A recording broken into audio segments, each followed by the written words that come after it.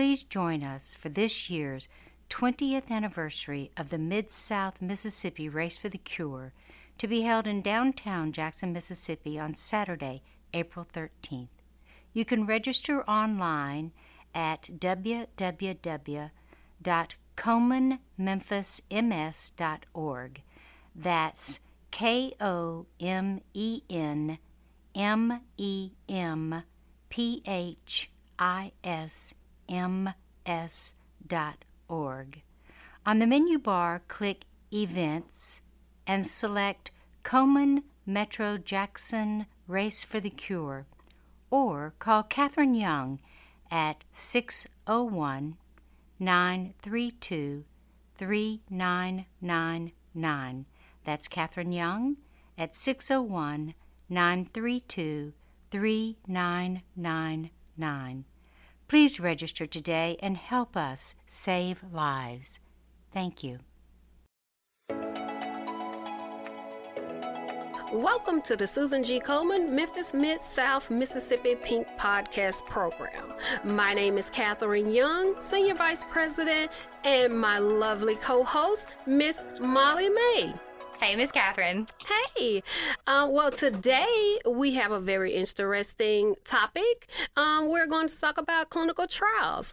Joining us is Dr. Shou-Ching Tang, and I might have messed up his name, but Dr. Tang recently joined the University of Mississippi Medical Center Cancer Institute and its Division of Hematology and Oncology as a professor of medicine and pharmacology toxicology, and is the Cancer Institute's Associate Director for Clinical Trials and Translational Research. So what you're telling me is that I'm speaking. We're going to be talking to the smartest person I've ever spoken to in my life, is what you're saying. Absolutely, Gotcha. Absolutely. So, Dr. Tang. I'll try to measure up to your expectations. Well, thank you so much.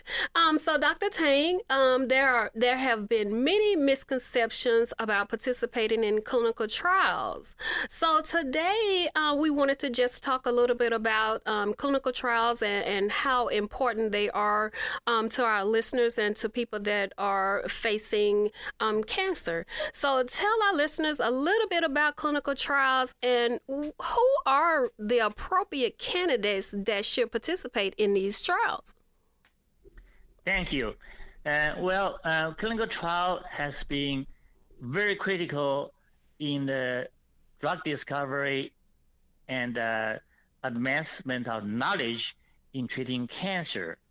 And clinical trial, is traditionally done to test a new drug against the old drug.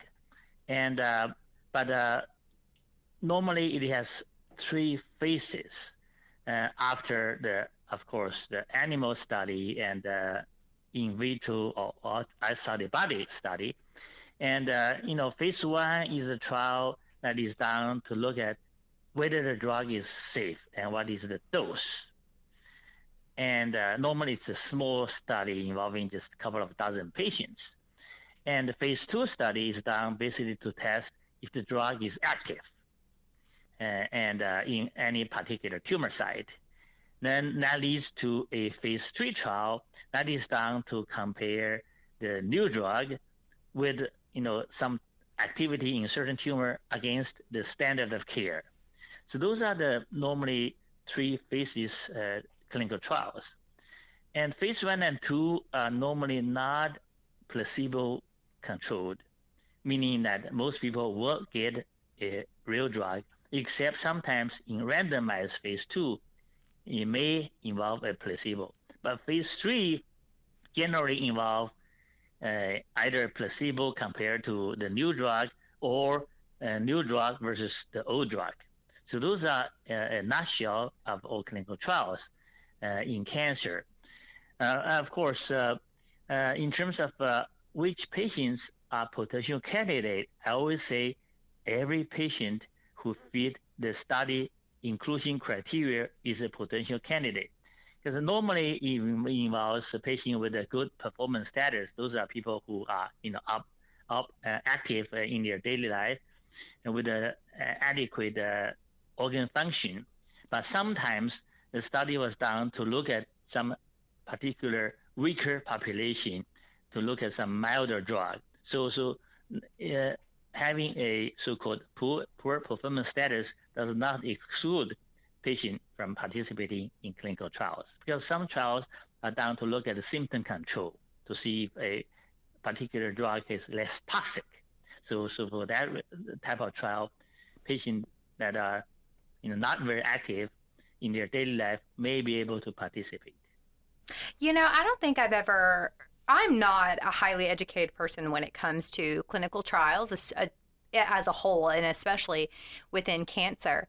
And I guess I never really thought about that anyone who fits the criteria could be a part of that clinical trial. But what I never really considered is that not everyone in the clinical trial will receive the treatment, that of course there would be placebo control.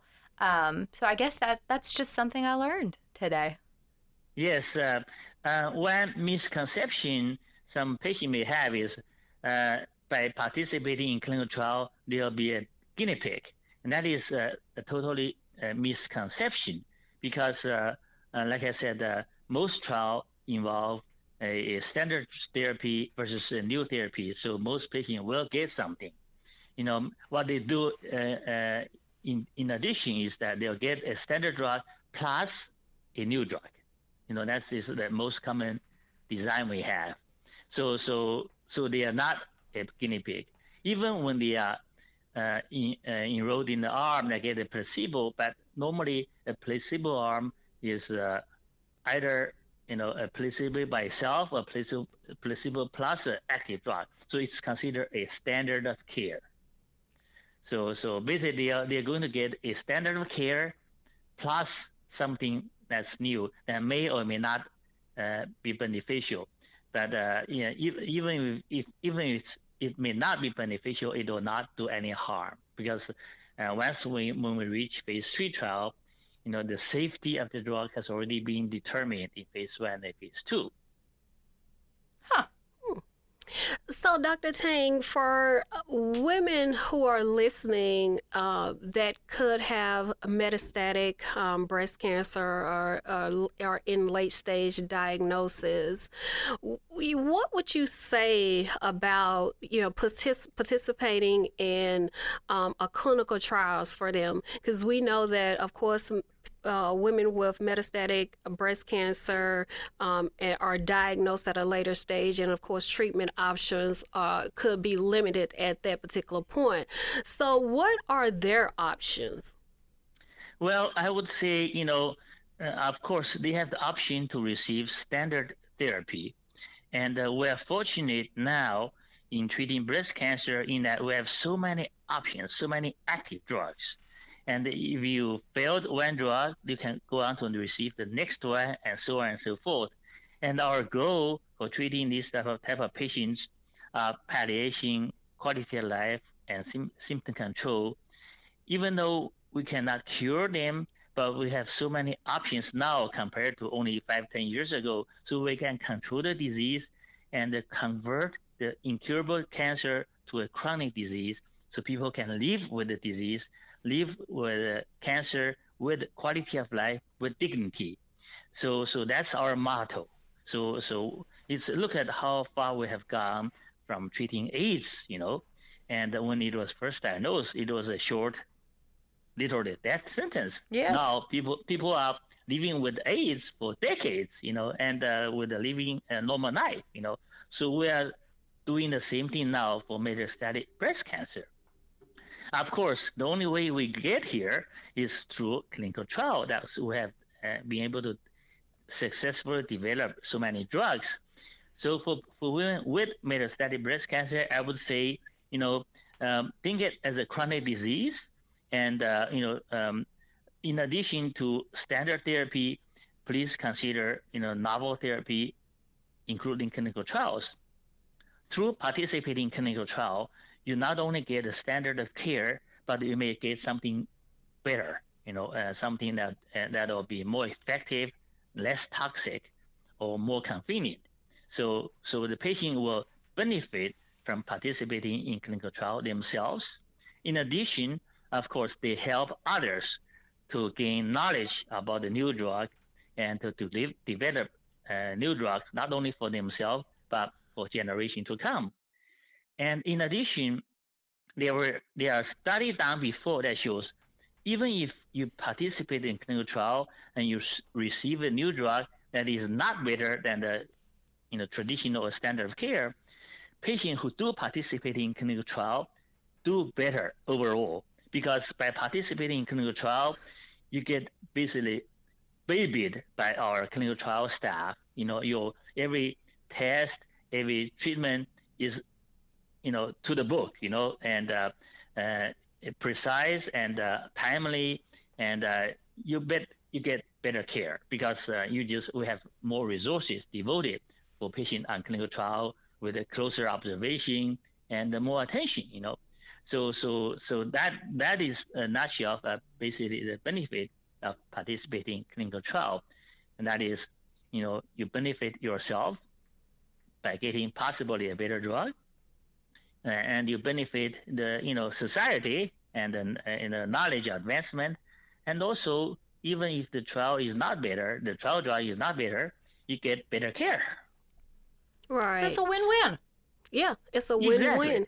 And so we were talking earlier about the conception that the one-size-fit-all treatment. So, over the last 40 years, breast cancer treatment has greatly improved due to lessons learned through clinical trials. And so what would you say about the approach or people of different nationalities participating in clinical trials so that drugs can be tailored to their genetic makeup versus the concept of one-size-fit-all approach to care? You bring up a good point. Indeed, technology has advanced so fast and so far that we are learning better knowledge about the cancer biology. And we know cancer is driven by gene, and gene mutation and alteration leads to aggressive cancer phenotype. And so by doing all this molecular testing, we are now realizing different breast cancer behave differently, and also indeed perhaps in different races. For example, for Mississippi, you have a high proportion of African American patient who is known to have more aggressive breast cancer and worse survival overall, perhaps due to some unique cancer biology. We know that we see more triple negative breast cancer with African American population. We see more locally advanced disease, perhaps due to I guess poorer access to care. And so by tailoring each therapy against the individual patient, we can offer them a better precision medicine, so that, as you mentioned before, no patient will get the same drug, and because right now you can analyze the breast cancer, and not only you can do the traditional marker ER/PR and the HER2, those are the estrogen receptor genes and cancer genes, but now you can do some additional test, because there's many other gene mutation that's being associated, leading to resistance to therapy, and thus, as a result, we can tailor the gene mutation profile to their individual therapy. Even for adjuvant therapy, we have this gene profile test called the Oncotype DX. By looking at your breast cancer and against the Oncotype DX recurrence score, we can tell the patient which one would need adjuvant chemotherapy, which one would benefit hormonal therapy, so we can offer specific therapy to patients who need it by sparing the toxic chemotherapy in those patients who don't need it based on those molecular gene profiles. How far we've come in medicine that we can do that. Like only in the, within the last 20 years, 30 years, we see huge advance in oncology therapy and diagnosis. When I was in the lab doing PhD sequencing genes only, 20, 30 years ago, many things we talked about or worked in the lab, we thought we will never see them in clinical practice in our lifetime. We were dead wrong. Not only what we learned, what did in the lab is now many of them are in clinical practice. We are actually opening up a new door into new horizon in terms of cancer research and treatment. Look at how immunology in cancer or immunotherapy in cancer treatment has advanced. While we are in the lab, at that time, the lymphocyte, activated killer cells. Immunotherapy was hot, but then, for a short while, it went into quiescence because at that time people are only working on the way to stimulate immune response without realizing, and there's another system in place to put a brake on the accelerator for the car to work, if I can make an analogy. Now, in the last few years, we discovered there's another system that can work on the immune system that is basically what we call a checkpoint inhibitor, which is a brake system. Nobody knew that before. Now we know you have not only stimulated cancer to launch an immune attack, you have to basically release the brake system by giving patient checkpoint inhibitors. So that is why I see huge advance in cancer therapy, in immunotherapy. Many new drugs are now approved, not only for melanoma, non-cancer, it is now being tested, and in breast cancer, and a few new immunotherapy drugs are being developed in triple-negative disease, and we are now looking at its activity in other settings, such as hormone receptor positive tumor or even HER2 positive tumors. So again, the technology has advanced so much and so quickly, it opened up new doors to, better diagnosis and better treatment options. And a lot of it wouldn't be possible without clinical trials. Absolutely. Absolutely. Because whatever we always say, humans are no mice. Whatever that works in animal model has to be tested in human setting to make sure it works in human. And the only way to do that is through clinical trials. And Dr. Tang, we've heard the stigma for many, many years that that there is a cure for cancer, and we know we've made great strides in order to address, and much research has been done. But for those listeners and the people that are out there that are skeptic about, is there a cure for cancer that we're not telling the public about? And as a researcher that has devoted your entire life to research and finding cures, what would you say to those listeners? I would say, yes, definitely. Cancer, I always tell my audience, cancer is not a one disease. It's that infection is caused by bacteria, virus, parasite. For each infection, you have a treatment, specific treatment. Cancer is the same. And some cancer, we do have a cure, like childhood leukemia, lymphoma, rhabdomyosarcoma, or Wilms tumor, or even for adult, endometrial cancer, cervical cancer, or early stage, even breast cancer, it's curable. And so many cancers are now curable. But, for metastatic disease, even for breast cancer metastatic disease, even if it is not curable, like I said earlier, we are now finding better way to control it. And eventually, I would say we will have a cure even for metastatic disease. We are not there yet, but we are working towards that goal. We're going to take a short break and tell our listening audience how they can support Susan G. Komen, Memphis, Mid-South, Mississippi, and we'll be right back. The Memphis, Mid-South, Mississippi affiliate of Susan G. Komen provides needed breast cancer services to women throughout West Tennessee and Mississippi. Your donation can help save the life of women who do not have access to breast health care. Please take a moment and donate by visiting our website at www.colemanmemphisms.org. That's www.colemanmemphisms.org. Thank you for your support.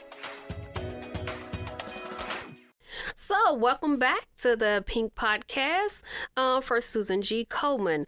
And with us, we have Dr. Shou-Ching Tang, professor at the University of Mississippi Medical Center Cancer Institute. So, Dr. Tang, tell us a little bit about the Cancer Institute Phase 1 program that you are designing at the Cancer Institute. Thank you. Since I came, we have developed several Phase 1 programs to be started right here at our center in Mississippi. These include some novel trials of immunotherapy. One drug involved is called Immunina. It is developed actually in Oxford from the natural product that has ability to modulate immune function. We are combining that with the traditional so-called checkpoint inhibitors I mentioned earlier, called pembrolizumab. In any patient whose solid tumor become refractory to traditional treatment, then they will be able to enroll in this Phase 1 trial to test a Mississippi-grown immunomodulating agent in cancers that have failed prior therapy. Of course, we have also developed several other Phase 1 trials in collaboration with pharmaceutical companies to test some additional novel therapy in immunotherapy of the solid tumor, such as it's called TIM-3 inhibitors. Again, it's designed to boost immune system in solid tumor. And together with another tumor vaccine for breast cancer that is developed in Canada. We are doing Phase 1 study here to test this tumor cell vaccine against breast cancer. These are all Phase 1 trial that is to be launched in Mississippi shortly. So any listeners who cancer has progressed beyond any traditional therapy, then I would love to see them in Mississippi at our Cancer Institute. You can easily look up our website by just logging onto University of Mississippi Medical Center Cancer Institute. There's a specific item under clinical trial, and through there you can reach us. Of course, you are welcome to call our referral center to get in contact with my nurse to participate in our Phase 1 trial. In addition, I have opened some additional trial for breast cancer, since I'm a breast cancer specialist as well, and involving some novel agent in metastatic breast cancer and in early breast cancer. Again, all these are to be listed in the website, which you can access. Wonderful. So for our listeners, we will have that information readily available on our website at www.colemanmemphisms.org. So last question for you. For people that are contemplating or unsure about participating in clinical trials and the stigma that it carries, what would you say to them? And what are their benefits for participating? Again, as I mentioned earlier, by participating in clinical trial, the patient will get a better option in terms of therapy with the potential of a more efficacious drug or less toxic. So it will benefit themselves. In addition, of course, it will benefit the society, benefit other patients, benefit future generation, and also by participating in clinical trial, patient will get a better care in terms of closer monitoring and TLC from the nursing staff. TLC. So that is their benefit, and you won't be a so-called guinea pig because you are getting either standard therapy or standard therapy plus an experimental drug. So I would say, clinical trial is a tool we use to advance the oncology treatment and our knowledge, and to be part of it is a very altruistic way to look at how to treat cancer, and it will benefit not only the patient himself but also the generation to come. And would you tell our listeners one last time, where can they find a list of clinical trials and the eligibility requirements? Yes, each trial has what we call inclusion, exclusion criteria. So you have to meet a certain criteria, and normally any patient with a normal organ function and able to work around during the time is able to participate in most clinical trials. Even those who have less daily activity ability are able to participate in some trials that are tailored to look at this patient population. So I would say most patients are potentially eligible, and the best way is look at us up and ask your doctor if there's a better option than standard of care in terms of participation in clinical trial. Awesome. Well, thank you for joining us for the Susan G. Komen Memphis Mid-South Pink Podcast. For more information, to donate or support this podcast, please visit our website at www.colemanmemphisms.org. That's www.colemanmemphisms.org. This Pink Podcast is sponsored by the D.L. Dykes Foundation, producers of Faith and Reason. Thank you for joining us, Dr. Tang. And Molly? Yes, thank you so much for being here with us, Dr. Tang. We really appreciate your insight. My pleasure.